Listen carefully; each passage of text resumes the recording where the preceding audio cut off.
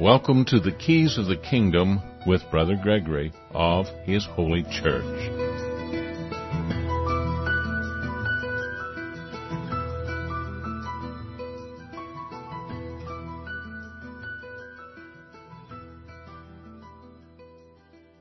Well, welcome to Keys of the Kingdom. I'm Brother Gregory, and we're going to talk about the Kingdom of God. We're going to talk a number of different things. I put out a feeler towards the network as to if they had any questions or topics that they wanted to discuss today. And I only sent it out, 15 minutes before the show began, so I haven't seen any responses yet.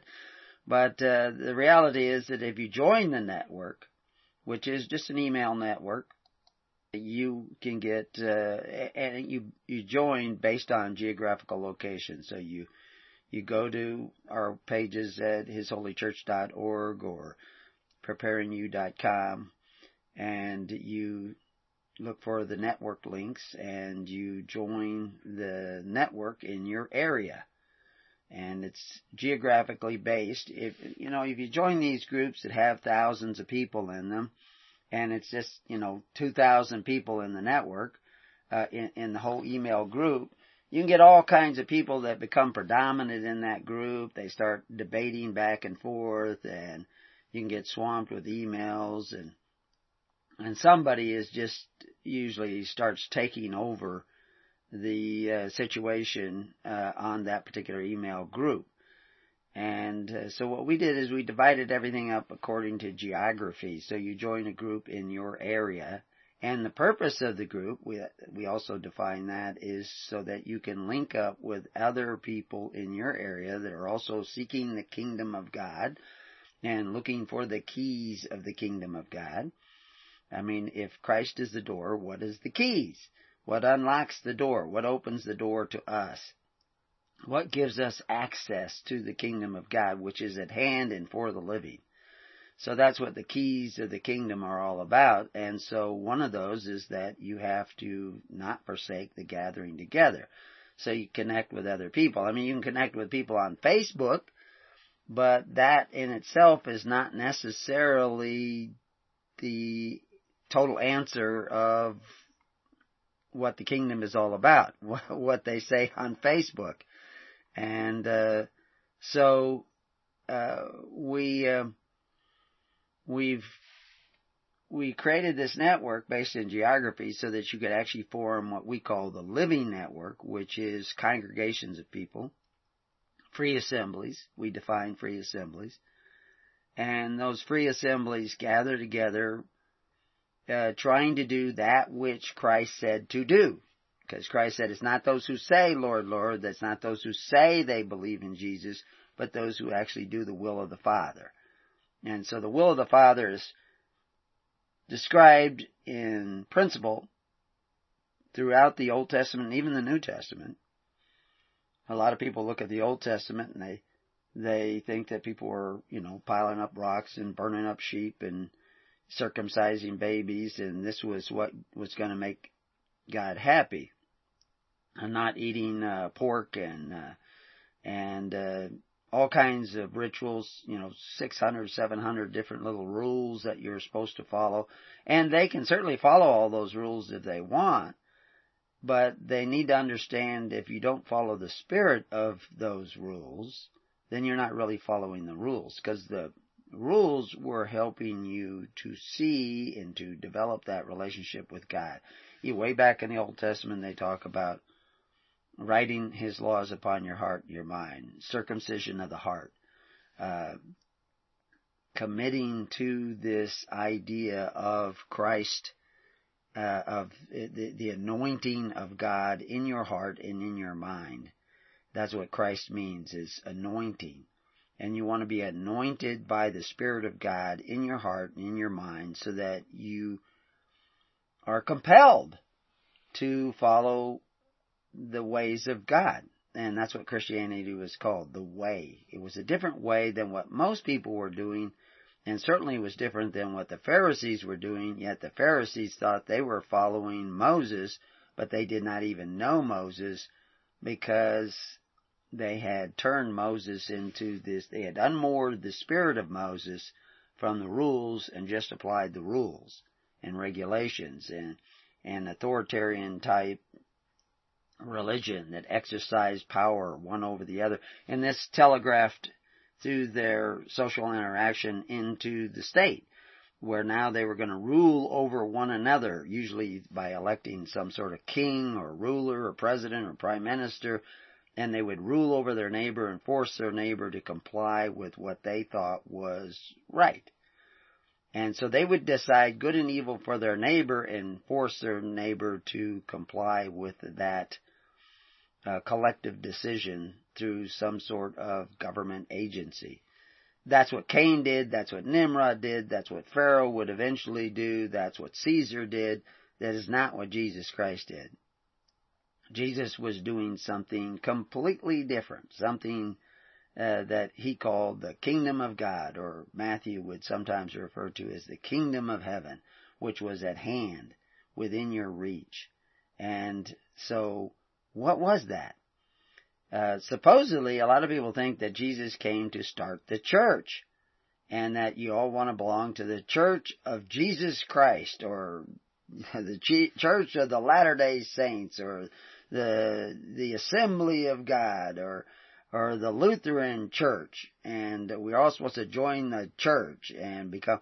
Somebody was telling me just the other day that they were attending a church that was local in their area. It was nearby, so they wanted to go to some church, so they went to that church, and they had only gone a couple of weeks, and right away they were told that they couldn't keep coming if they didn't sign up for the tithing rolls, where you were going to be sending in a share of whatever you made every week to the church, so that they could do what? So that they could have a building and pay the pastor and keep the sound system going, I guess. I don't know what, but they certainly were not doing what the first century church was doing.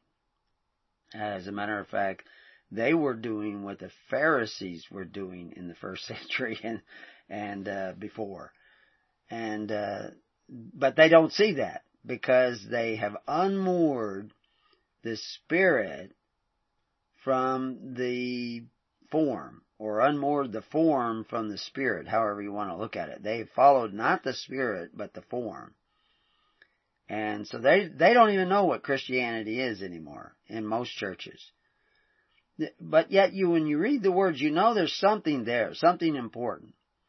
You know, you read about Christ, His sacrifice, His parables, His sermons, which are very short. There's almost no sermons. And the only thing that they refer to as a sermon really is the Sermon on the Mount. And it appears from the text that the Sermon on the Mount was not to all the people, but it was only to His disciples. He went up from all the people, went up the hill from all the people, and gathered His disciples and spoke to His disciples. I mean, they didn't have the sound system you got, so they're not talking to somebody way down the bottom of the hill. They're talking, actually says He sat and talked to His disciples, and He gave them this sermon, these instructions on the Mount. And so what the apostles did, you know, at Pentecost and after Pentecost, would tell you what your church should be doing. Because that's what, they got specific and direct instructions from Jesus Christ. They even asked Jesus, why you always talk to them in parables? And Jesus says, it's because it's given unto you to know the mysteries of the kingdom of God, but not unto them. And so the word mystery there, the secrets, the inside information, whatever you want to look at. And that was for the apostles, and they needed to know that because they were going to be assigned a task, a job, a position. They were going to be appointed the kingdom of God. That's what it says. It's my good pleasure to appoint unto you the kingdom. Well, how could He appoint unto them the kingdom? He already said that the Pharisees were sitting in the seat of Moses, and now He's going to put the apostles in the seat of Moses. And He could do that because He was both priest and high priest and king. So and of course he said that he was going to take the kingdom away from the Pharisees, said that, told them that early on, said, I'm going to take the kingdom away from you and I'm going to appoint it to this other group. Later on, when talking to that other group, he says it would be his pleasure to appoint unto his little flock the kingdom. And then later we see him, and I appoint unto you the kingdom. Present tense, right there, the kingdom at hand. He's appointing to these disciples. But then he instructs them, but you're not to be like the princes of the other kingdoms, the Gentiles and the other nations. You're a government, but you're not like those other governments. So what was the difference between the government of Jesus Christ, which he called these men out, said they were not to be a part of the world, using a word that meant constitutional order or system of government. That's what he used. He didn't use the word that meant planet. He used the word that meant constitutional order or system of government. That's right in the concordance. You can look the word up. And, of course, we have lots of articles on the word that show the use of the word at that time. And he's saying you're not to be like the princes of those governments. And what was the distinctive difference between the government of God, a government of God, a government appointed by Jesus Christ, and the governments of the world, the constitutional orders and systems of governments of the world? What is the distinctive difference? Now, you really need to know that if you're going to say you're pursuing what Christ said to do. Because he's making this distinction. That if you're going this way, you're following him. If you're going that way, you're not following him. And so you say you're a follower of Christ, but you're going that way. This other way. And what way is that? What is that distinctive difference? And it really should be just everybody knows it right away. And many of the people that have listened to us for a while know it because we keep bringing it up. But most people going to church don't know what the distinction between the governments of the world, the governments of the Gentiles, the governments of other nations, and the government appointed by Jesus Christ. Even saying the word government is almost misleading and confusing to people. Because when I say the word government, you think of somebody who can exercise authority one over the other. You think that's what a government is. A government is a body or individual who can exercise authority over others. That's what people think government means. But that's not what government means. It's certainly not the kingdom of God, because that's the distinction right there. You are not to be like the governments of the Gentiles, who call themselves benefactors, but exercise authority one over the other. So that's the distinction between the government of God and the government of other nations or other peoples or other constitutional orders or systems of government. Is that the kingdom of God, the ones you choose to be your leaders, are chosen not to exercise authority, but to serve. And of course, that's what we know. Christ said that he is one who came to serve. So obviously, he's not going to appoint men who are not going to serve. He's not going to appoint men who exercise authority and sit on golden thrones and impose doctrines on everybody else. There's only one author of the doctrines of Jesus Christ, and that is Jesus Christ.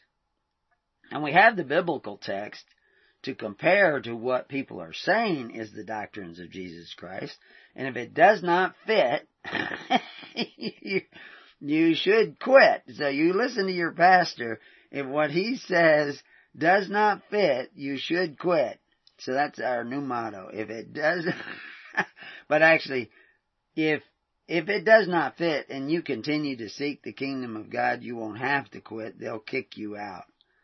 They'll shun you. They'll excommunicate you. They'll ask you to leave because you're causing division. Not division from Christ, but division from your pastor. And your pastor doesn't want you to divide because he wants you to give those tithings. And those tithings aren't just financial tithings. They're emotional and mental tithings. He wants you to look up to him. He wants you to trust him. He wants to believe that he is saving you. I can tell you right now, I can't save you. Joining the network is not going to save you. It's not even going to change you. You may find it easier to change. You may find it helpful, and of course that's why God says through the biblical text, don't forsake the gathering together. And why he talks about free assemblies and coming together and loving one another and helping one another and all these things. You know, I think about all the monks who are out there and they're in some sort of monastery and they pray all day and they somehow think that's serving God. Well, that's not serving God. That's just being a recluse. You shouldn't be that way. I mean, there may be periods of time where you separate yourself out from the rest of the world. Contemplative periods of time, growth periods of time, study periods of time, reflective periods of time. But you're supposed to be a doer. Christ would go off, separate from the apostles and pray, but he'd come back and actually provide real services amongst the people. Really wash their feet. Not just, token service, but real service. And that's what people don't realize is that the first century church took care of all the social welfare of anybody who got the baptism of Jesus Christ. Because they were kicked out of the social welfare system run by the government of the Pharisees. They were kicked out of that system and were forced to take care of themselves by circumstances. If they had blind people amongst them, if they had sick people amongst them, if they had injured people amongst them, they had to come together and take care of those people through faith, hope, and charity. I mean, they could have sent them to the government. The government at that time had welfare systems, had free bread, but we're supposed to pray for our daily bread by praying, Our Father who art in heaven. Separate be thy name, holy be thy name. Thy kingdom comes when we say we believe in you? No, thy kingdom comes when thy will be done. It's right there in the text. People are going around telling you all you have to do is believe. They even tell people that, you could still commit crimes and kill people and rape people and murder people, but you're saved because you said you believed. No, you're a liar. You're not saved. You're fooling yourself. You're lying to me and you're lying to yourself. If you're doing these things, murdering, killing, and raping, robbing, stealing, lying, cheating, coveting your neighbor's goods, any of these things, if you're a backbiter, if you're dividing the people, especially through your own vanity, then you're separated out. We're to have nothing to do with you, and you have no inheritance in the kingdom of God. That's what Paul says. You want to take Paul out of context of Paul. You shouldn't even take Paul out of the context of Christ. If Christ said you had to be a doer, then you have to be a doer. Paul preached Christ first. He preached you had to be a doer first. What he's talking about about when he talks about earning salvation by your actions, where now God owes you salvation, he's right. There's nothing you can do where God owes you salvation. It's still a gift. But if you're not keeping the commandments, if you're out there coveting your neighbor's goods, you're probably not a Christian. If you're not a Christian, you're not saved. And the reality is now a lot of people say, then he's saying that only Christians can be saved. Well, what's a Christian? It's someone who says, I'm a Christian. Christians didn't say they were Christians at first. They never said they were Christians until Antioch. Then they were called Christians. But what they call themselves isn't what saves them. What they say isn't what saves them. It's what they do that makes them eligible for the grace of God, the salvation of God. Because it's still by grace. It's never owed. You cannot do enough to make God owe you salvation. But if you're violating the Ten Commandments, then that's evidence to you that you don't really love God. See, the Pharisees thought they loved Moses. They thought they loved God. But they actually were doing contrary to what God said to do, and they didn't even know that. And one of the ways you get people not to know that is you create all these other things you have to do. Like you have to go to the Lutheran church, you have to go to this synod, you have to be a part of this church, you have to speak in tongues, you have to do all these external things, but they don't tell you that you have to stop coveting your neighbor's goods. And stop desiring benefits from men who exercise authority one over the other. You have to start loving your neighbor using the word that is commonly translated charity in the Bible. You have to be charitable to your neighbor so that he does not have to go to men who exercise authority one over the other to get his free bread. Nobody in the true church established by Jesus Christ should find themselves in a position where they have to go to the government of the world that exercise authority in order to get benefits from Social Security to welfare to Medicaid to Medicare to food stamps to what have you.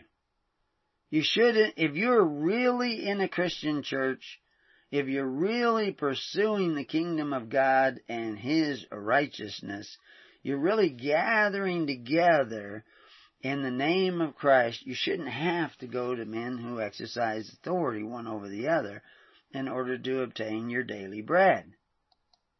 You should be able to find that amongst yourselves. Of course, we know that those who don't work shouldn't eat, and so we don't necessarily have to feed you if you want to be lazy, and we just take care of you. You have a home of your own, you have your own abilities and your own capacities, and your own family, and so therefore you should take care of one another. But occasionally people need help. And actually those occasions may become more common than they used to be. So anyway, I saw an article a while ago, and I mentioned it before on earlier programs, and I mentioned some of the things that they mentioned in that article. And it was somebody dealing with 5 reasons people are really leaving the church. The reasons they're leaving the church. Well, I'm going to list off those 5 real quickly when we come back. And we're going to take a look at, should there be 6, 7, 8, or can we sum it up into 1? Why people are leaving the church. Because first thing you have to know is, what is the church? We'll be right back. Well, welcome back to Keys of the Kingdom. I'm Brother Gregory, and we're still talking about the kingdom of God. And I said that I would talk to you about, at least, you could probably go through and create 10 things why people are leaving the church. Well, one of the things in that question, 5 reasons people are leaving the church, is, what is the church? We have all kinds of people say they're the church, 40,000 different denominations, all saying they're the church. And you don't have to really look very hard. And you can find some of these churches doing things that are absolutely diametrically opposed to the basic, simple instructions of Jesus Christ. It really doesn't take, some really clever person to come up with an argument to say that some churches don't seem to have anything to do with Jesus Christ. And the reality is, there is the church of Satan. It's a church. So when they say leaving the church, what church are we talking about? Or leaving His church? What is His church? What is the church established by Jesus Christ? So That's something that we really have to examine closely. Challenge ourselves. Is our church really a part of what Jesus was setting up, or is it just, the closest church to where we live? That is the criteria that you use to pick a church. And then why are we going to church? We do see the word church in the Bible, and we see a reference to the church in the wilderness. And so who's the church in the wilderness? And then we also see a reference to the church in the New Testament. But the word there is ecclesia, called out. So the church in the wilderness was the called out in the wilderness. Well, we know who the called out in the wilderness was, and that's really easy to define. That was the Levites.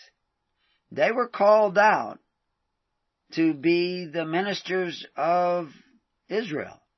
And they needed to be called out because the people were backsliding back into Egypt. They were setting up a system that would put them back into Egypt. And they did this by taking all their gold and putting it into a golden calf.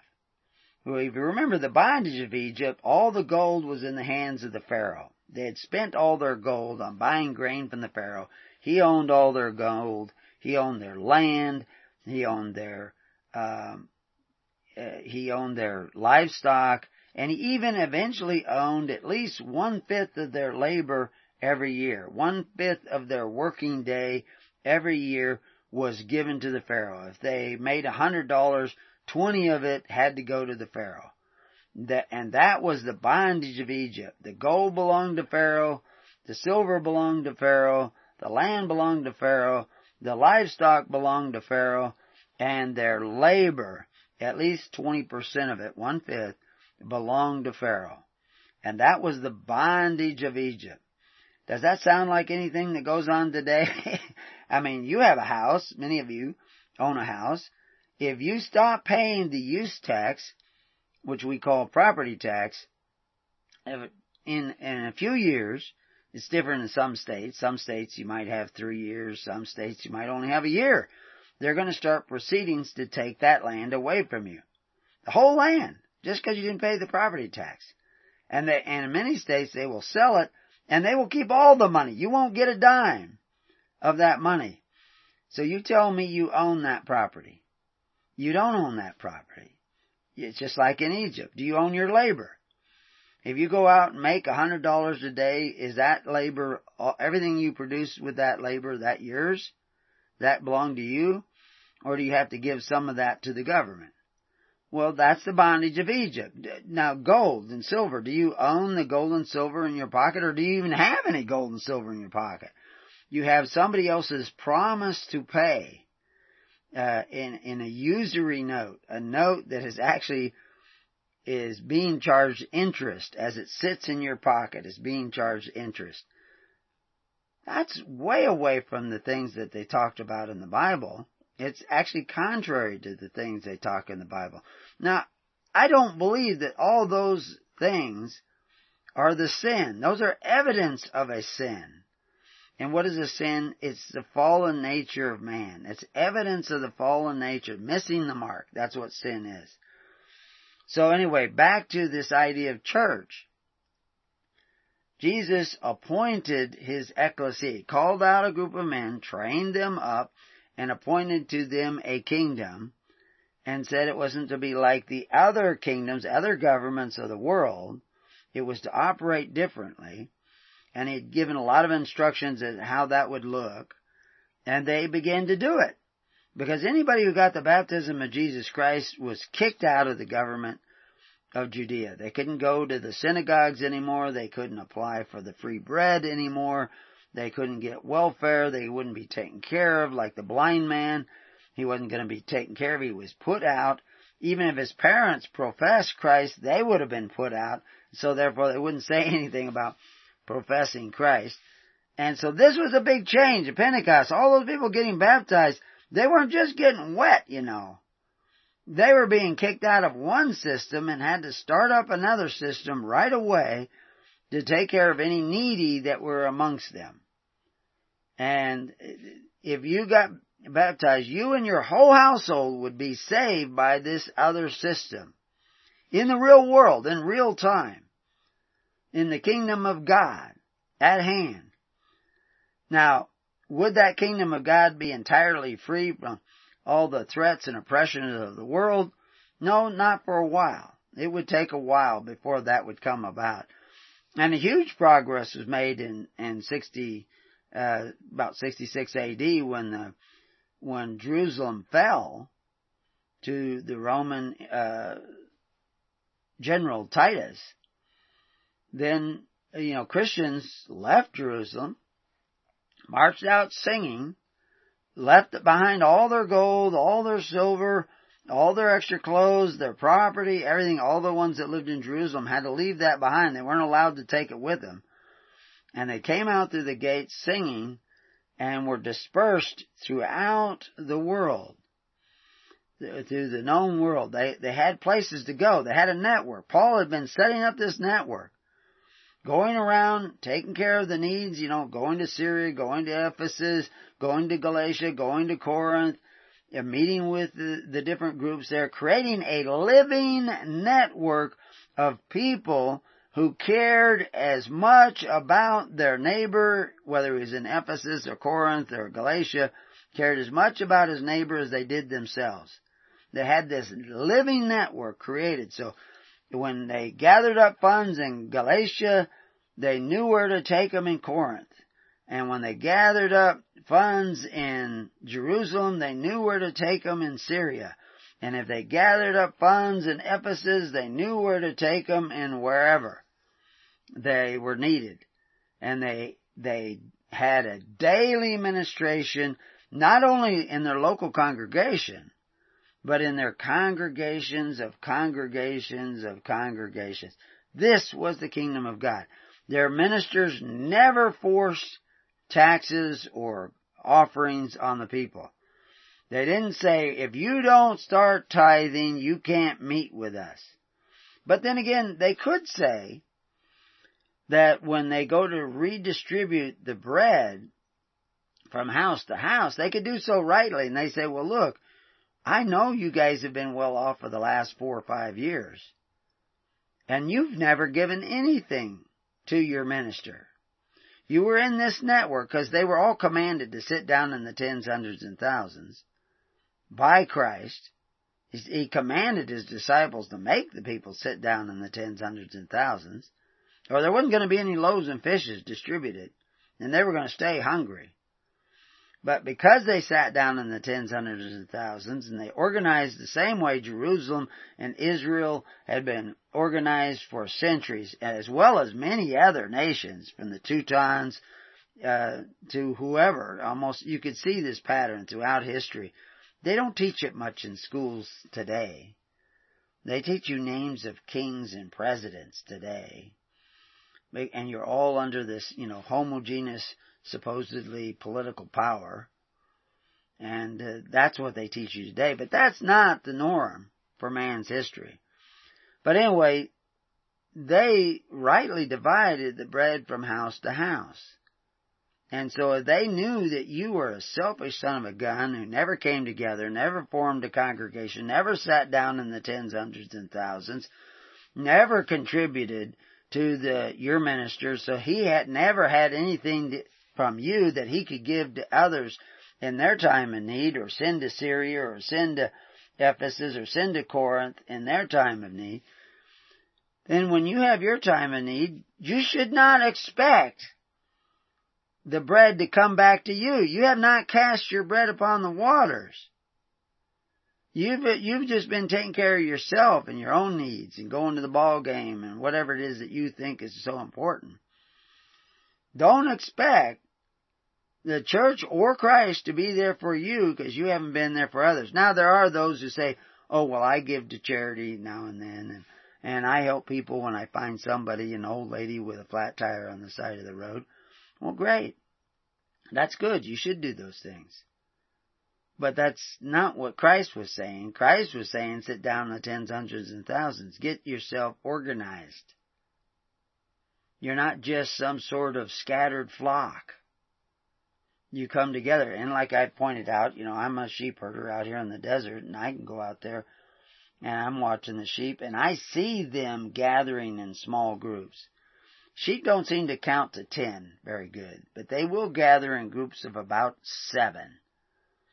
And those 7 will feed shoulder to shoulder when they're out there in the desert, or they'll be pretty dang close to each other. Same group of 7.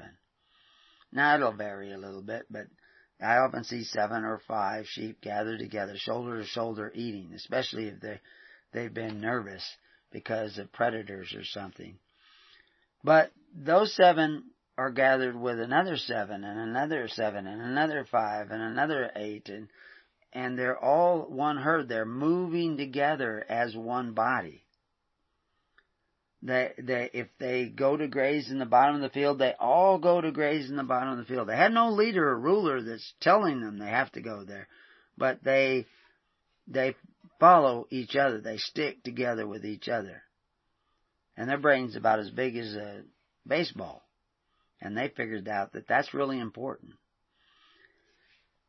That there is a free assembly in the tens, hundreds, and thousands. That's why people saw that was valuable in society, especially societies that look to one another. Now, if you have a society where you have a ruler who just taxes everybody, then you don't have to come together. You can all go to your own houses and watch your own TVs.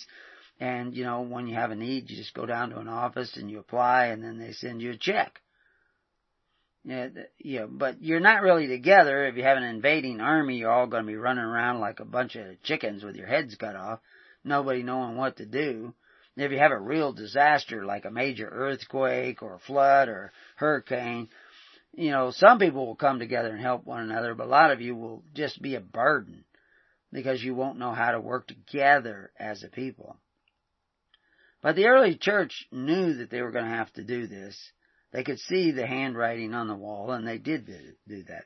And certainly that's what happened in the desert with the church in the wilderness that were called out, the ecclesia, the called out in the wilderness.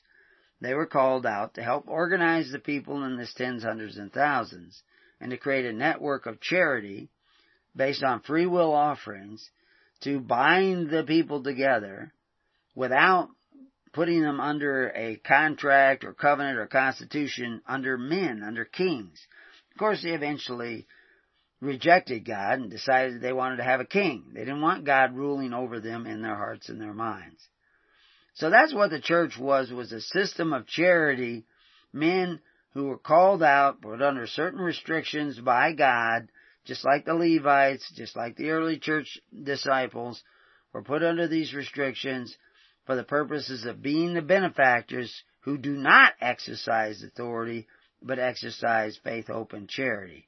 So that's what the church was. That's not what you got going as a church, because most of you, when you have a need, you go to the men who exercise authority.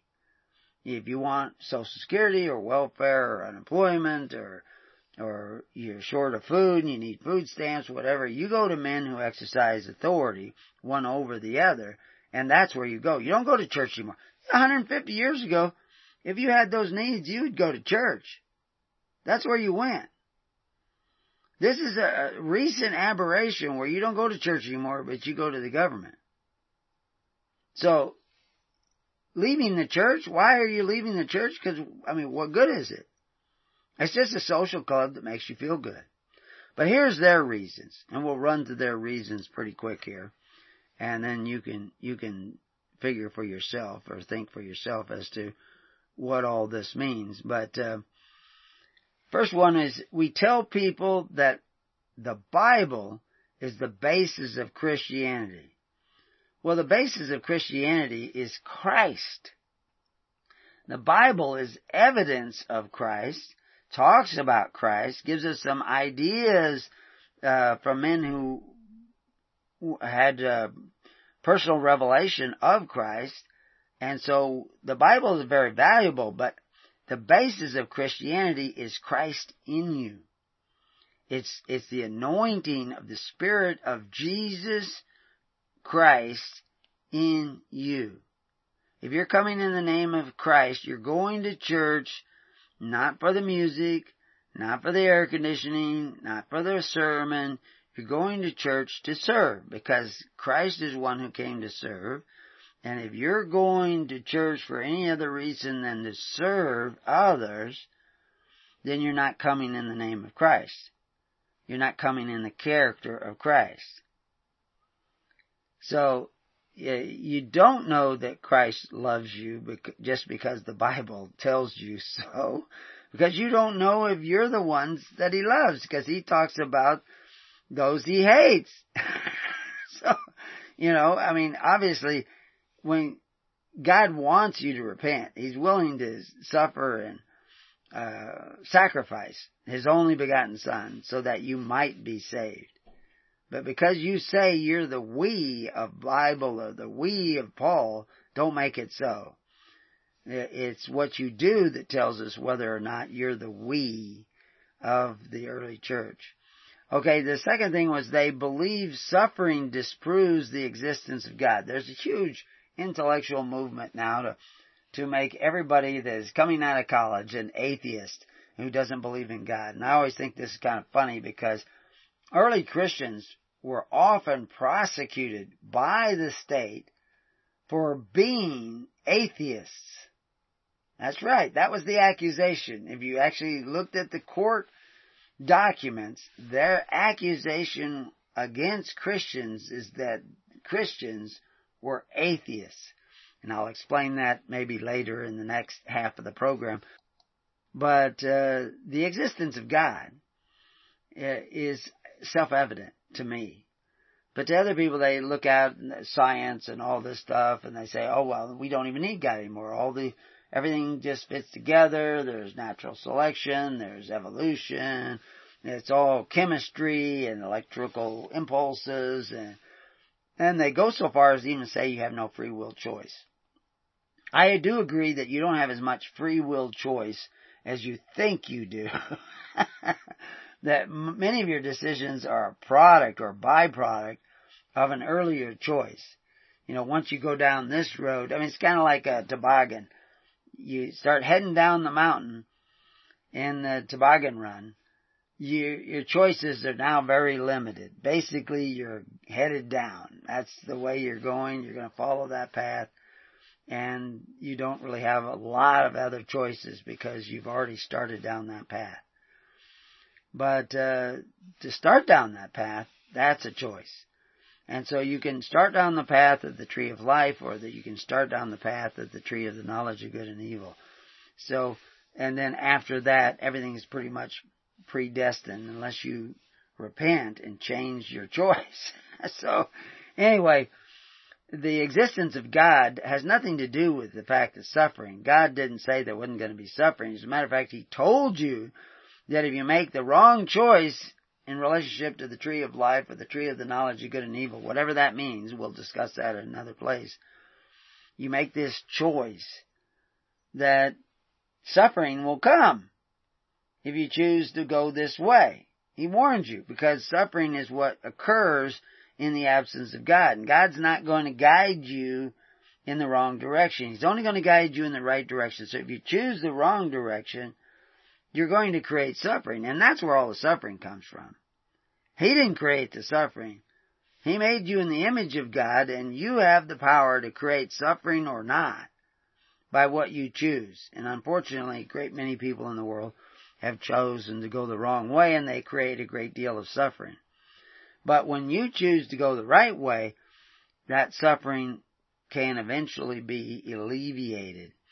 But anyway, so, yeah, the reason they're leaving God is because, leaving the church is because there is no God in the church except for the God of vanity.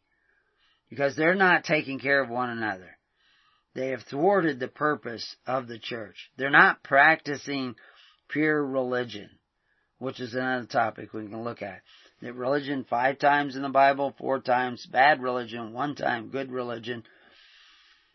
That's pretty much sums up the church, because most of the time the church is practicing bad religion and not practicing pure religion. And we have articles on that, so you can find out what that is. But the third thing, they had a bad church experience. That's why people leave church. Well, that's reasonable, but it's not his church where they had the bad experience. It's the churches of the world. Now, we refer to ourselves as his church because that's what we're striving for. We're seeking, we're persevering towards becoming his church. We're not a corporate unit called his church that we created ourselves. We're in that process of repentance.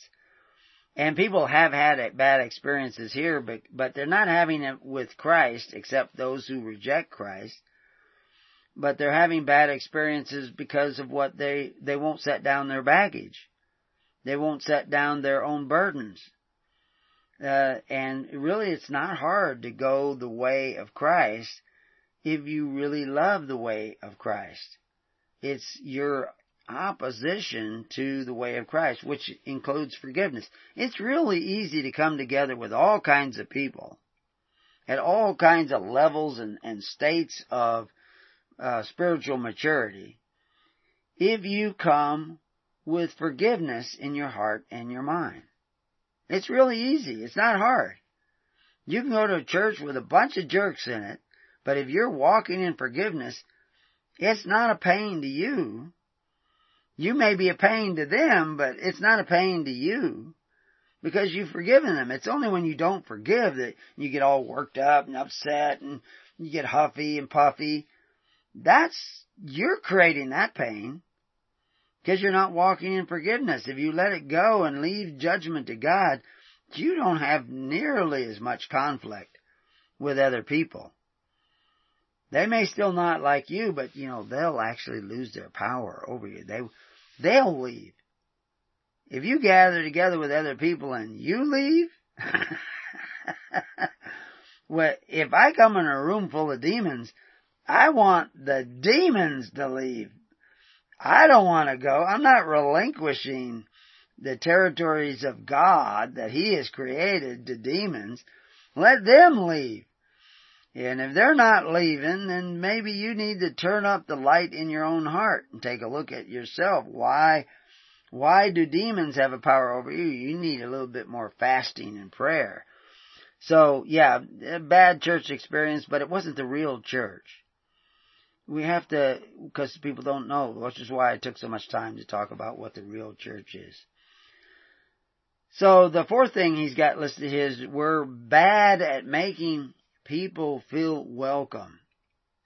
Well, now that's open to all kinds of interpretation. Jesus did not come to make you feel welcome. I mean, He came and He sat down with all kinds of people and talked to them and everything. But He said that you're not going to feel welcome by them. You need to welcome those who are repentant, who want to walk in forgiveness, who want to live by charity, not by force, not by greed, not by avarice, who are diligent people who strive and persevere. That's who you want to come together with. But you also have to be non-judgmental. You have to realize that nobody's perfect. So you have to learn how to come together with a variety of people. And the last thing is we made Ecclesia, the church, a building, which is what I talked about to begin with. The Ecclesia is the called out. Well, we'll talk more about what the called out are supposed to be doing in order to establish the free assemblies of God, which is the kingdom of God, when we come back. Well, welcome back to Keys of the Kingdom. So, the church established by Jesus Christ was given many different jobs to do, and they proceeded to do it. And in order to do it, the people had to gather together in the tens, hundreds, and thousands, and they were able to create a network to reach all across the Roman Empire and beyond, way out into Ireland. I mean, we had people from Ireland, from Great Britain, in the early church being bishops in Rome. Linus was from Great Britain. Claudia was from Great Britain. And and they were in Rome. They were actually related to Paul, the apostle, by marriage, and I guess by blood, to some degree, because of the fact that he had a half-brother who was a Roman, because his father had died when he was very young, and his mother remarried and had a couple more children. And then they married into British society and became prisoners in Rome, which is where Paul was a prisoner, in Rome. And so, I mean, there's a whole history that is reasonably verifiable through historical documents and references that makes a lot of sense and explains a lot about what Paul was doing and who some of these people were doing. I mean, we have monuments dating way back, carved out, talking about my uncle, referring to Paul as their uncle, and they were famous personages of the early church. And we're talking early church long before Constantine, because Constantine was actually separating, or actually creating a new church, the Constantinian church, they call it. And the Constantinian church is well recognized in law, but the reality is that the true church is also recognized in many court cases, but it is separate from the world. It is not a part of the world. But everybody out here today, they are a part of the world. The assemblies may be free man or slave. They may be of the world or not of the world. They should be in a process of seeking the kingdom of God, setting up the kingdom of God, and acting according to the precepts of the kingdom of God, and taking care of one another as Christ intended. That's what the free assemblies should be doing. And those free assemblies gather together in what is commonly would be called the church in general. But the church specific is the called out ministers, called out to rightly divide the bread from house to house. And what bread do they divide from house to house? That's the free will offerings of the people. And they divide it and distribute it according to the needs, which we see all throughout the the New Testament in the epistles. That's what they're doing. They're taking up a collection and going here. They're taking up a collection in Galatia, and Paul's saying, when I get there to Corinth, I want it already taken up so that I can take it on to the next place. And why is he the guy that's doing this and Barnabas the guy that's doing this? Is because of the fact that they had a way of traveling around. And they were good at that operation of distributing what is needed over a vast area. Obviously, in your local congregations, you could be taking care of one another. And we've just scratched the surface in how this should be done today. We have the Free Church Report. We've been going through that on our Tuesday study calls, which we have put off for a little while, but we'll be starting them up again.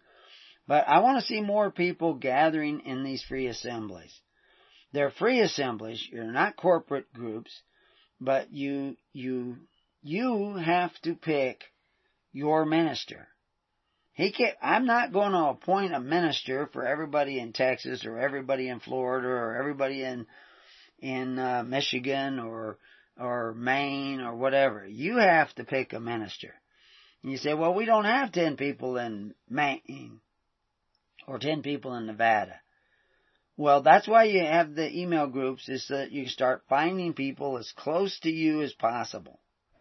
And then you gather with them. And then, I don't want to gather with him because he thinks this. And I don't want to gather with him because he thinks that. Well, you mean you only want to gather with people who think exactly like you? That's silly. Christ was gathering with publicans and prostitutes. And, I'm sure he was gathering with fishermen too, and carpenters and stonemasons and donkey herdsmen and all kinds of people. They mention people like prostitutes and publicans because of the fact that that's kind of a surprise that he would gather with them. But he's preaching the kingdom. He's trying to get people to move in the direction of the kingdom. And that kingdom was a place where people cast their bread upon the waters, cast them upon a huge network of people from all walks of life, all kinds of different customs, all kinds of different... Claudia, they wrote poems about Claudia. Juvenal, who was a poet at that time, just fell in love with Claudia, whose real name wasn't Claudia, but Gladys. She was given the name Claudia by the Emperor Claudius, who was so impressed with her. Well, so why was he so impressed with her? Well, she was this Nordic, Celtic woman, evidently blonde, fairly tall compared to Romans. Romans were rather short, 5'4". It was your average Roman height, and she was possibly, she could have easily been 5'9", which would tower over the average Roman. But, some of the genetics back then would put her maybe even as high as 6 foot tall as a woman.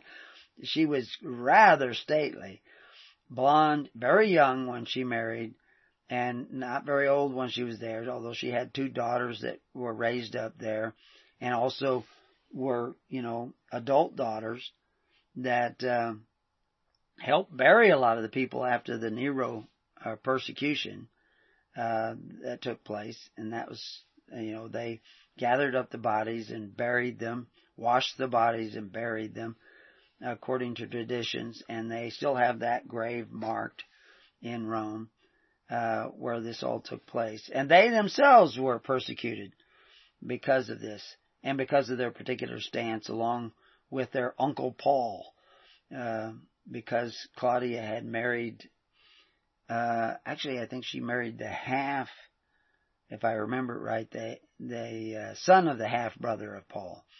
But anyway, the reality is that all these mix of people, she supposedly painted her skin blue with designs on her skin, according to some of the poets of the time. And so that was a custom that you would not find in Jerusalem. They would not do that. But those are customs that they did in, from the different cultures that they came from. But the key element was not the, and Paul even warns against it, trimming the corners of your beard, because people did that to identify with a group. Braiding your hair a particular way, because people would do that to identify with a particular group. Girls from one group would braid their hair a certain way, and girls from another group would braid their hair another way. Even in Egypt, men would braid their beards in a certain way to denote their status, and or the group that they came from. Tattoos were used the same way to identify your group. And Paul was saying, no. We don't want you identifying with some group. We don't want you to think of yourself as Greek or Roman or this group or that group or this gang or that gang. We wanted you to identify with Christ. We wanted you to put on the character of Christ and the personality of Christ. And so all these other divisions were to not get in the way of following the way of Christ. Yet, there were lots of different congregational groups, but they were out of many one. And this made them stronger and stronger, which is why the emperors feared the Christians, because they were so well organized. And Gibbons writes about this in The Decline and Fall of the Roman Empire, that they feared the union and discipline of the Christian community. Because the Christians could be kicked out of Rome. 14,000 Christian families, Jewish Christian families, were kicked out of Rome. Now, many of the Romans, they didn't have to leave, but the Jewish Christian families, they weren't called Christians yet, they were just called Jews, were kicked out of Rome because they would not participate in the Roman temples. And that Roman temples were government buildings. That's where you went to get your free bread. to the temple. They had a little building on the side where you would go and you would collect your free bread. You show your little tessera coin, little clay coin tessera, and then you could get your free bread for the week. And this is how they distributed that was their food stamps, that was their welfare. It was free bread, sometimes free wine, sometimes free cheese, whatever it was that they had a surplus of. Sometimes it was money. They would give out money, and that would really stimulate the economy. You think about that. You would give a coin to everybody in Rome, then there's going to be more spending going on. It was good for business. And people loved that. But this was welfare through the government, through men who exercised authority.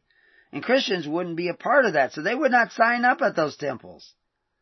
And they were doing something completely different. And we have, like I say, Justin's apology that says what they were doing. They would gather every week, and those that had shared with those that didn't have enough. And if there were people they knew about in Syria or some other place that were not having enough or having an extra hard time of it, they would gather up a big collection and send it with men like Barnabas and Paul. So if you're not doing that, if you're not gathering in some system like that, then you're really not like the early church. You say, oh, well, we just have to be nice to people. No, that's not true. And if you just look out in the world today, that's not going to cut it. If things get bad, that's not going to cut it. You have to be a body. Okay, I have a body.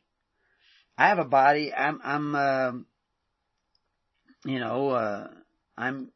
well past, I'm my, what is it, 70. I'm way past my 70. Or at least I'm past it anyway. I don't know about way past it. And, I'm not doing too bad. I still work a full day on a regular basis. But, there's a lot of people out there that are not doing so good at that age. I guess I'm about the same age as Bill Clinton too. But,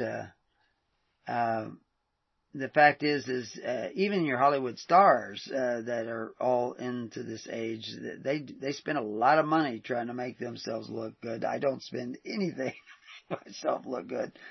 But I can get out there and do a pretty full day's work still. But that's because, to some degree, I've been taking care of my body. Okay, well, we're supposed to be a body as the church. And we're supposed to be taking care of that body. We need to exercise that body. And I talked to somebody recently that if you pick a minister and you want to give to the activities of the whole church, you should give to that minister, and then that minister will rightly divide the bread of your gift from house to house or wherever he thinks it needs to go. And you need to watch and see how he does that and see, do I really want to keep him as my minister? Is he doing a good job? You're responsible for your gift, but when you give it, you freely give it, you give it up entirely, and then that somebody else, what you're doing is giving the responsibility for somebody else to give whatever little portion. You can still give other ways to other people, to the guy next door or the guy across the street or wherever you want to give. You can send it to United Way, I don't care. But you should be giving through the body, that network, that assembly of God. And to start to kind of clean out the arteries, the veins, the circulatory system of the body of Christ, which was those tens, hundreds, and thousands. If there were 5,000 people at the loaves and fishes, they were going to have to, 12 apostles, theoretically only 12 apostles, there actually were a lot more people already in their network. They already had picked a 70, which was their Sanhedrin. So they had a lot more people, but he's now saying that they need to organize the people in the tens, hundreds, and thousands. And this is the way that the apostles were going to be able to distribute the bread that came to them from family to family, to individual, so that everybody would have enough to eat and actually have some left over. And they were able to do that because the people sat down in the tens, hundreds, and thousands. So therefore you could feed 5,000 people just right away in a very short period of time, take care of all their needs and actually have stuff left over with no waste. Now, you know the way the government does it. They take from 5,000 people, they give to a bunch of bureaucrats that the people didn't even pick in many cases, that were appointed by somebody else that the people picked collectively with very little control. I mean, what I just heard, we have another election coming up here in the United States, and somebody was just arrested for, registering dozens of times. I guess there were 70 people registered at one address that did not even exist, and they were all Democrats. So how do you know who's getting elected? How do you know there isn't voter fraud? And how do you know that the people that you never even met, most of the candidates you'll vote for, you don't know them, you don't really know their family, you know the image that is presented about them. Somebody's talking about voting for leaders is a bad thing on Facebook. It's not voting for leaders, it's voting for rulers that is a bad thing. You can vote for a leader. You say, I want you to be the leader right now. You get in the front, and because you seem to know your way, maybe you can spot the rattlesnakes or the crocodiles or whatever it is. Or maybe you're good with a machete hacking the weeds out of the way. So you're going to be the leader. We're going to follow you as a leader. Because you can't all be out front. But then, he gets tired, somebody else can become a leader. If he starts leading you the wrong way, you can say, oh, well, we don't want to follow you anymore, we can follow some. Because they're not rulers. They're just the guys out front. They're kind of leading the way. They're kind of organizing the team. But everybody's playing individually. And this is what the body of Christ is that you pick your minister, but he's not supposed to be up there telling you what the Holy Spirit is telling him so that you know what to do. You're supposed to figure that out on your own. But still the idea of having certain people that are put into positions of responsibility to bring everybody together. See, the kingdom of God is bound by a love of the way of Christ, the Spirit of Christ, and the Spirit of Christ comes into them and they take care of one another. If you're not doing that, then you may be missing out on what the kingdom really is all about. You may not really be following in the ways of the kingdom. So, in the ways of Christ, you're not really following Christ. Because he's the one who said, he commanded them to make the people sit down in the tens, hundreds, and thousands. So that's what you should be doing, is sitting down in that pattern, taking care of one another. And that's the church's job, to help take care of you and facilitate that. So you get to pick who you think is the best guy to make that happen amongst the people that are already voluntarily coming together to take care of one another. And then we'll link those people together. Those ministers should link themselves together by showing up on the minister's call, by communicating with one another, telling what's going on in their life, in their community, in their congregation, and sharing ideas about how to do this job better. I don't know all the ways to do it better, and those ways may vary under a variety of circumstances. But that's what the early church was doing, and they were doing this so that when 14,000 Jews were kicked out of Rome, they had a place to go. When Jerusalem was overthrown by the armies of Titus, and Christians marched out days before the actual full siege took place, because Titus pulled back his soldiers, according to Josephus, for a period of time, and even commanded his soldiers, anybody who wants to leave the city, we inspect them as they go, but they are to be allowed to leave unmolested. And the Christians came out by the thousands. but they had a place to go. I mean, that's a big deal now. I guess I just heard in the news there's a bunch of Hondurans marching up from Honduras, trying to get into the United States. They're coming up through Mexico, and they're going to try to come into the United States and come in here. And they're actually walking with a Honduran flag, which I guess is okay while you're going through Mexico, but if they're coming to America, if they're still carrying the Honduran flag, that looks like an invasion, not an immigration. Because you come into the other country, you need to do as the other country does. But that doesn't mean you do away with your own culture and your own values, your own principles. But the principles of America are pretty good. The culture of America is pretty good. The United States, our heavy dependence upon the United States government and its social welfare programs, that's pretty bad. But we don't have to be dependent upon those programs if you come here to America. You can come to America and do exactly what Christ said to do. And your ministers can be separate. And you can create a body of people that come together in free assemblies that don't depend upon the federal government or state government benefits. Those men who call themselves benefactors but exercise authority. You're still free to create such a system, such a body of people, bound not by contracts, covenants, and constitutions, but bound by righteousness, bound by love, bound by a common faith in that love of Christ. You can do that in America now. Unfortunately, most of the churches that people are leaving, they're leaving because they're not doing that. They may have other reasons. They don't like the music, maybe, or what have you. I had somebody call me up this week and asked me if we are anarchists. He saw a post on Facebook. Evidently we found out that the poster who posted it was from Florida. Or somewhere down there in that area. I don't know. They're not in a congregation yet as far as I know.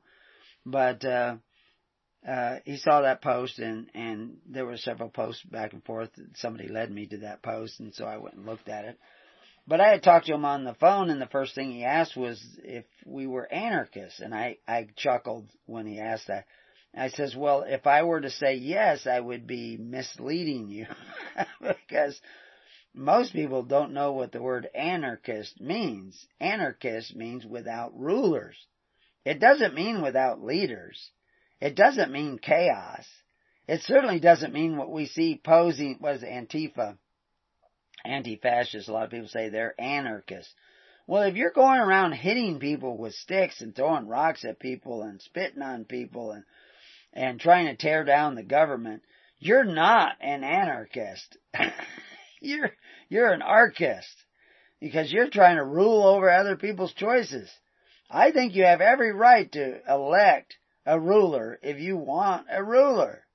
I don't think it's a good idea, but I think that you have the right to follow ideas that aren't really a good idea.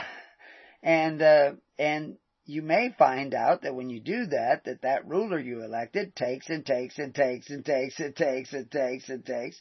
And when you cry out, God's not going to hear you. And of course, we know that because it's already written in the biblical text, and anybody who studied history knows that that's always what happens. Solomon, Saul, Rehoboam, they all did that kind of stuff. And so, why would you expect it to be any different with you? But you have the right to do that. But in America, you have the right to seek the kingdom of God and His righteousness. And the kingdom of God is a system that voluntarily comes together, organizes itself from the bottom up, not from the top down, takes care of one another in service to one another through a network that is a body of love. Now, for that body to stay fit, it needs to practice that love. I don't care if you give 10% every month, or 1% every month, or 1/10 of 1% every month, but you should start reaming out the veins of that body, because, if I want blood in my left hand, it's going to come down my left arm. I don't let it come down my right arm and then transfusion it over to my left arm.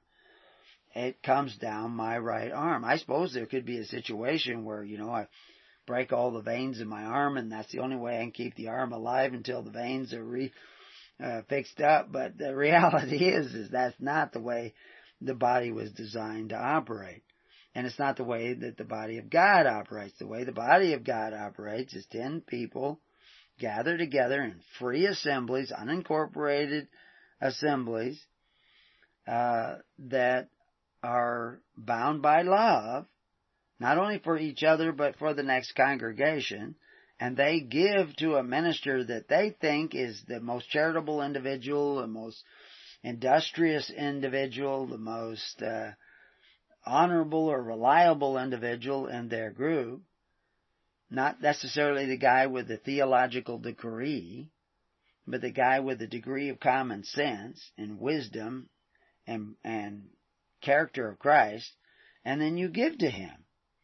And then he does the same thing. He picks another minister that he trusts, and if you get 10 men who pick that minister, that's a congregation of ministers. And they take care of business of the kingdom. They are the benefactors who don't exercise authority. They exercise authority over what you give them, but they don't exercise authority over you. Now that's a different form of government. You can seek that one or keep looking to the one you got now and see how that works out. We'll be right back. Well, welcome back to Keys of the Kingdom. So, it should become evident to a lot of people that there is a considerable difference between the church today and the church yesterday. They're just not the same creatures. The church back in, just like I say, 200 years ago was actually, many of the churches, not all of them, many of the churches were practicing one form of pure religion or another. And pure religion was the taking care of the widows and orphans and needy of your society. Religion back 200 years ago was defined as the pious performance of your duty to God and your fellow man. It was a duty. It wasn't what you think. You couldn't save yourself by what you think or what you say you think. You could be saved if you repented and thought a different way, and that way would be to take care of the needy of your society through faith, hope, and charity. Because that's what Christ was teaching us how to do. Instead of coveting our neighbor's goods, we would be actually sharing our goods with our neighbors. Well, how do you do that?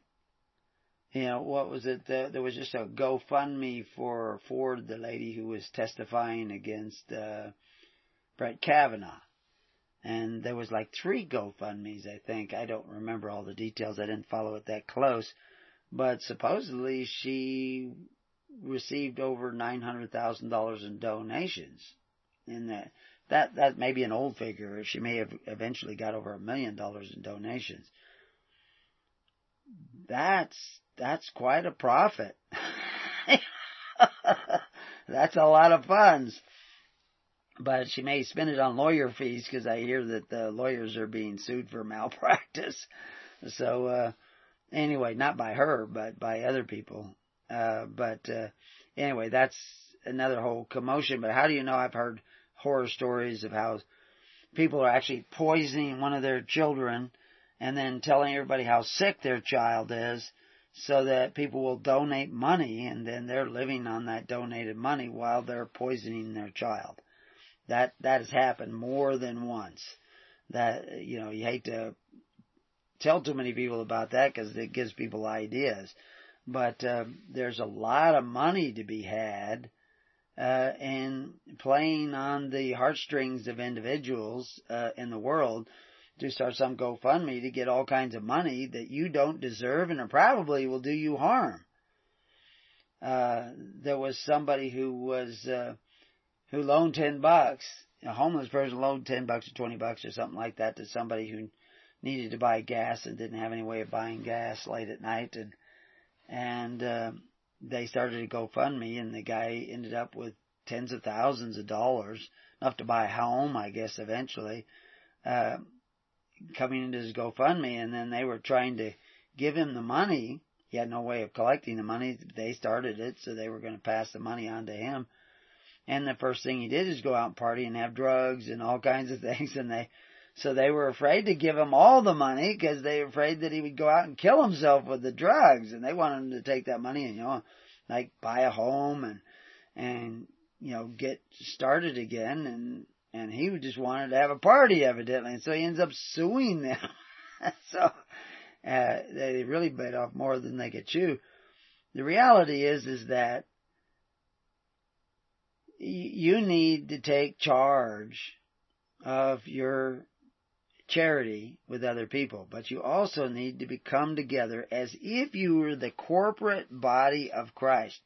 This is not a corporation of the state. This is a corporation of Christ.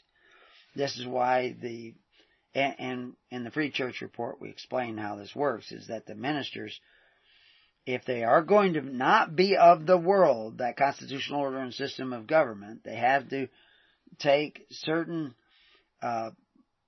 positions in society that separate them out. And Jesus was telling us what that looks like. And we show you in the Free Church Report, and also coupled with the book Thy Kingdom Come, all of which are free online if you want to read, because in between the lines and in some of the footnotes and in the text you'll find some of the mysteries of the Kingdom of God. But the real mysteries of the Kingdom of God are spiritual mysteries that come about when you follow certain patterns. And now, it isn't that you do this like a witch's brew or you conjure up the Holy Spirit by following these patterns, but if you refuse to follow these patterns, the Holy Spirit may not come. So you follow these patterns and hope that you purify your own heart by objectively following them, objectively looking at what you're doing. Are you really seeking this for the purposes of being service like Christ?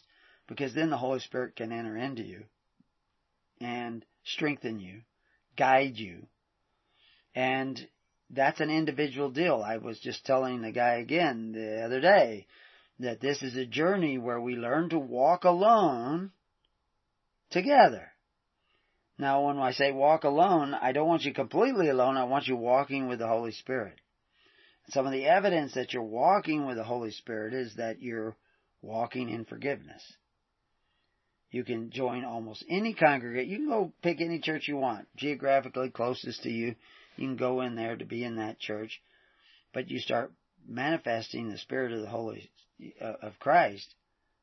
And if that Spirit if there's another spirit in that church, they will reject you. They will send you away. And sometimes that's rather quick. Sometimes it takes a little bit longer. But the more you turn up the light, the more the cockroaches want to leave. So, I could imagine you actually gathering together in a church and everybody leaves until you're the only ones in the church. And, if you gather with several other people, wherever two or more are gathered in my name, there also I am. So you don't need 10 to start this. You just need 2 people who are gathering in the name of Christ. But you're seeking the kingdom of God. You're not seeking the isolation of some ascetic individual out in the desert. You're trying to seek the kingdom of God and His righteousness in all that you do. Every morning now I've been waking up and adding on average at least another paragraph to another book I'm writing. And then also I figured out a way of, when I out in the desert and I have another idea, I type it in and then I text it to or email it to myself and then put it into the book and then go over it again, sometimes rewriting the same paragraph many times, and starting to see. But I felt a flow in the last weeks of trying to put this down, and I hope and I pray that the flow will continue to go. I have a lot of things on my plate right now that I'm trying to get done, but I feel an urgency in moving forward and getting this book done, because each of the books that we've written, Covenants of the Gods, that was one approach. That's a different kind of book than any of the others that I've written. Thy Kingdom Come is setting the scene. The Free Church Report is explaining the game plan of Christ as you would interpret it today in the world. And that game plan of Christ included a corporate church of Christ. I mean, it's the body, corpus of Christ. It's the called out corpus of Christ.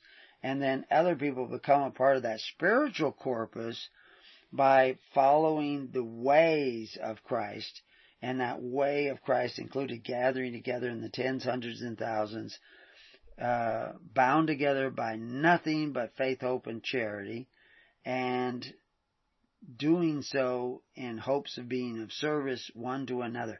You have to sacrifice so that others will be saved. That is the character of Christ. He came to serve. He came to sacrifice. He came to sacrifice that others might be saved. That needs to be your motivation as well.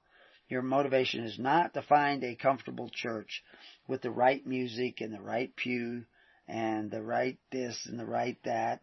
It's your purpose must be the purposes of Christ, which is to sacrifice to save others, to lay down your life for others.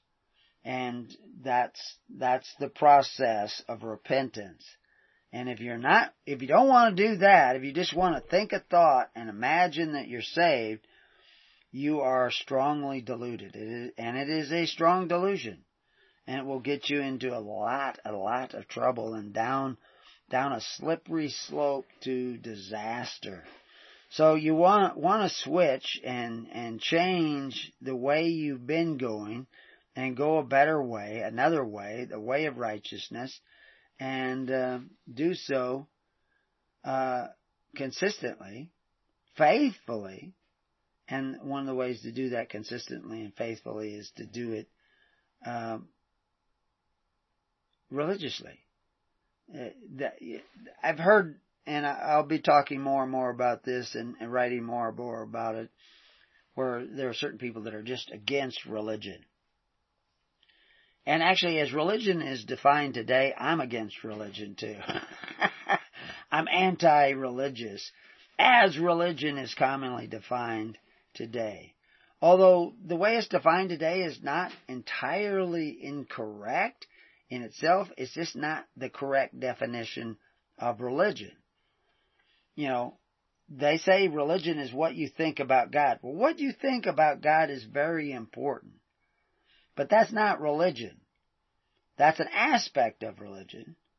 Because what you think about God is going to determine what you think your pious duty to God is. But religion is still not your pious duty to God. That would be an incomplete definition of religion. Your religion is your pious duty to God and your fellow man. Because it's very clear, Moses, Abraham, Jesus Christ, all said you were to love your neighbor as yourself. Now, Abraham didn't actually say it in so many words, but we clearly see him, risking his life, risking everything to go out of his way to save people from bondage. He took a chance and to save people from being carried off into bondage. And then when he saved them, he would not even put them back into bondage. They were free.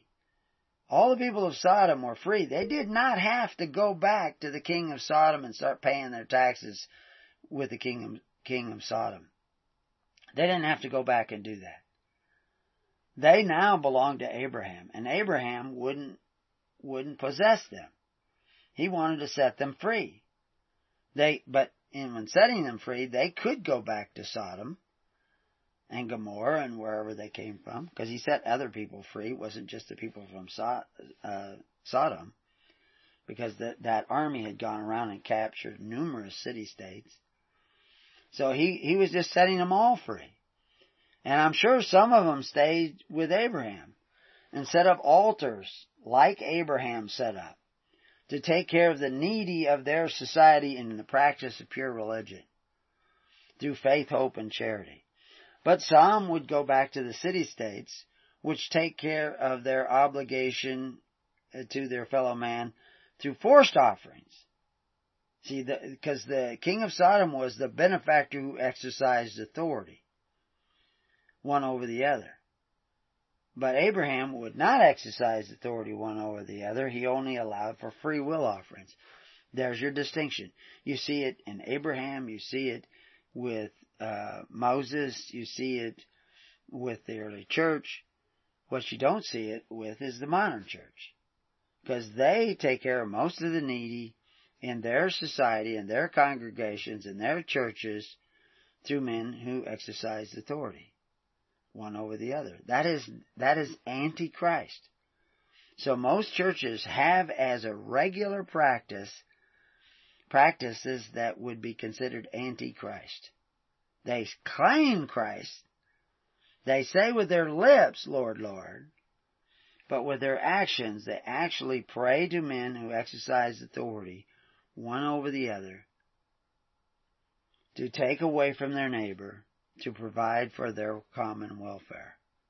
And people see no other alternative, but that's what we're talking about. That's the true church. So it isn't that people are leaving the church today, it's that the church has left Christ. They abandoned the ways of Christ. They abandoned the way. And they've gone another way that is contrary to the ways of Christ. They're practicing a korban, a sacrifice, because they still sacrifice. You all still sacrifice, and it's a blood sacrifice in many other cases, because it's your sweat and blood that is sacrificed.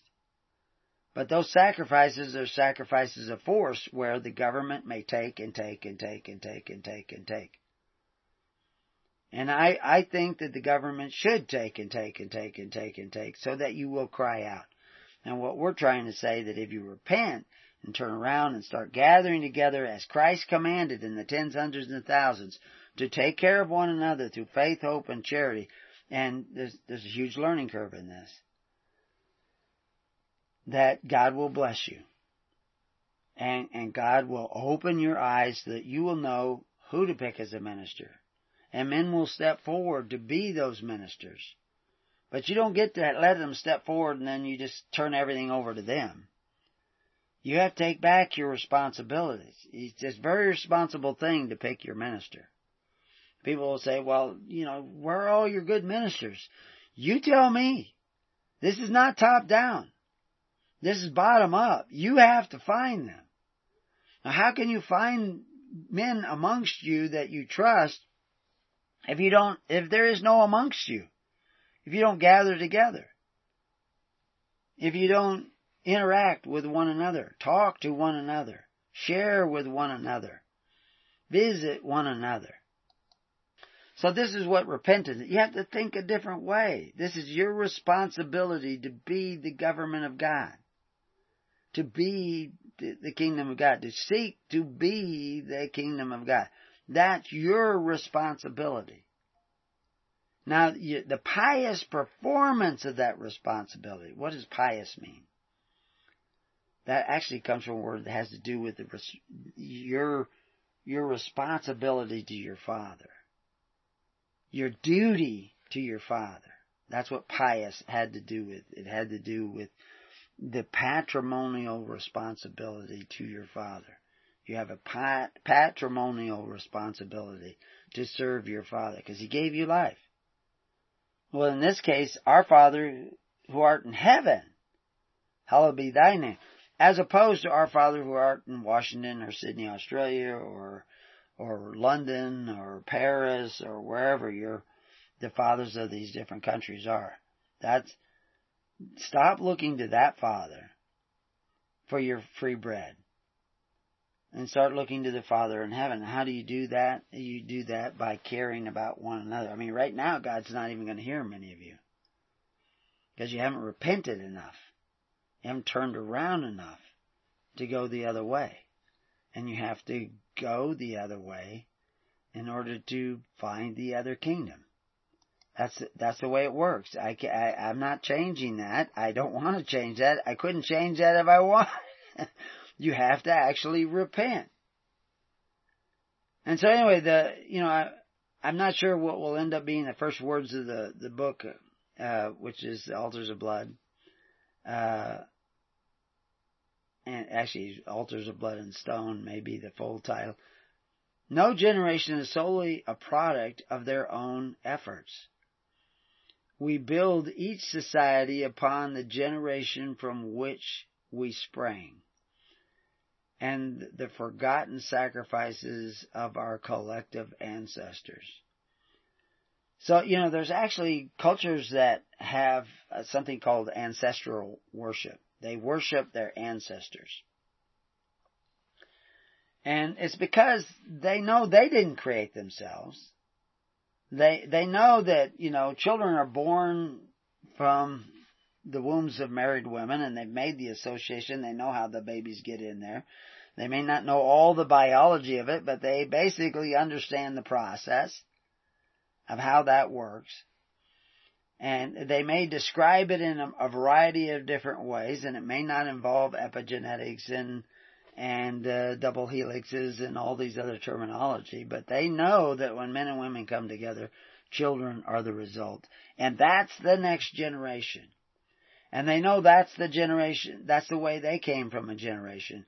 And this has gone on for generation after generation after generation. So they know that they were created by the generations that went before. And almost all these countries and cultures have stories of a divine designer of the universe who facilitated the creation of the first man, who breathed life into the first man, who breathed an identity of life into the first man. These are metaphors. Exactly how that all took place, I can't really tell you, but they're trying to tell you that there is a divine intelligence responsible for your existence. And evidently, He gave each of you a choice. He also gave each of you a mission to dress it and keep it. But also a choice to eat of the tree of life or the tree of the knowledge of good and evil. And it appears that we ate of the tree of the knowledge of good and evil, and we fell from a state of grace, a state of nature. And we've become inherently selfish, because it was selfishness that made that choice to begin with. And now we need to repent of that selfishness and become unselfish. Seek to become unselfish. Ask God, how do I become unselfish? What is really unselfish? Do I just give everything away, throw money out the window? Or do I do it as God does, blessing where there is needed? If I just turn water onto the desert, I will end up with a swamp. I have to spread that water around and share it here and there and there and here and over here and move it around so that everything is not a swamp, that it is a meadow. And then the wildlife comes in and the deer graze and the sheep find green pastures. And that way life is brought where there was only desert before. And that's what we should be doing with everybody around about us. We should be bringing life where there was no life before. We should be watering up the souls of our neighbors with trickle down love, trickling down from you to the person next to you. And, you when you form that congregation, I don't care what you give, a penny or $1 million, whatever's put on your heart, but open up create that circulatory system. If you cut your veins in your arm, the muscles in your arm, immediately the body will start forming new capillaries to feed that tissue and try to reunite and refuse those veins so that the arm will stay alive. And by nature, that's what will take place if you're seeking to be the body of Christ. The body of this God who sacrificed himself that you might be saved. You must sacrifice yourself so that others may be saved, so that his Spirit will live and dwell in you. That's what repentance is. It's thinking that other way. The world wants you to think, if I want to save myself, I must save myself. I am saying, in order to save yourself, you must sacrifice yourself. Because that would be following Christ and following the messages and ways of Christ. And that's what we're supposed to be doing, is following that way of Christ. So everybody should gather to join in the network. Go to preparingyou.com, go to hisholychurch.org, click on the network links, find the geographical area that you're in, and join the email group that is connected with that area. And then start talking. If you're already on that network, start talking with others saying, are you near us? Here, name the town. You don't have to give them your street address or your phone number, but are you near this? Are you near that? And who's near what? And everybody share that information enough so that we know, well, actually we have 5 people over here that are in an area. Why aren't you gathering together? Why aren't you trying to get to know one another? Enough so that you can pick somebody to be a minister, to become a part of that network. People are shocked when I say, I don't want you all sending me money. I thank everybody for the support of this particular, because this does take a lot of time. But I want you to take care of one another. That's what I want you to do. God will take care of me if you take care of one another. And that is a changing of the mind. Till then, peace on your house, and may God be with you. God bless.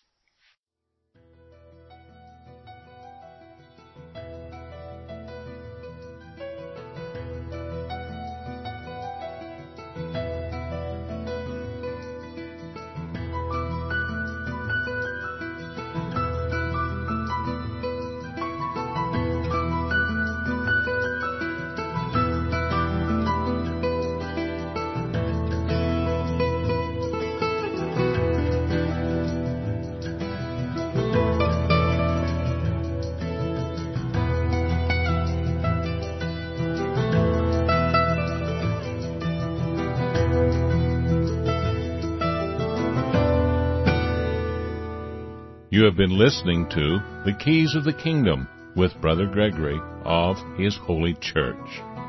For more information on the educational ministry provided by His Holy Church and Brother Gregory, including services, counseling, lectures, books, and other audio materials, please write to His Church at Summer Lake, Box 10, Summer Lake, Oregon, 97640. You can also find us on the web at www.hisholychurch.net.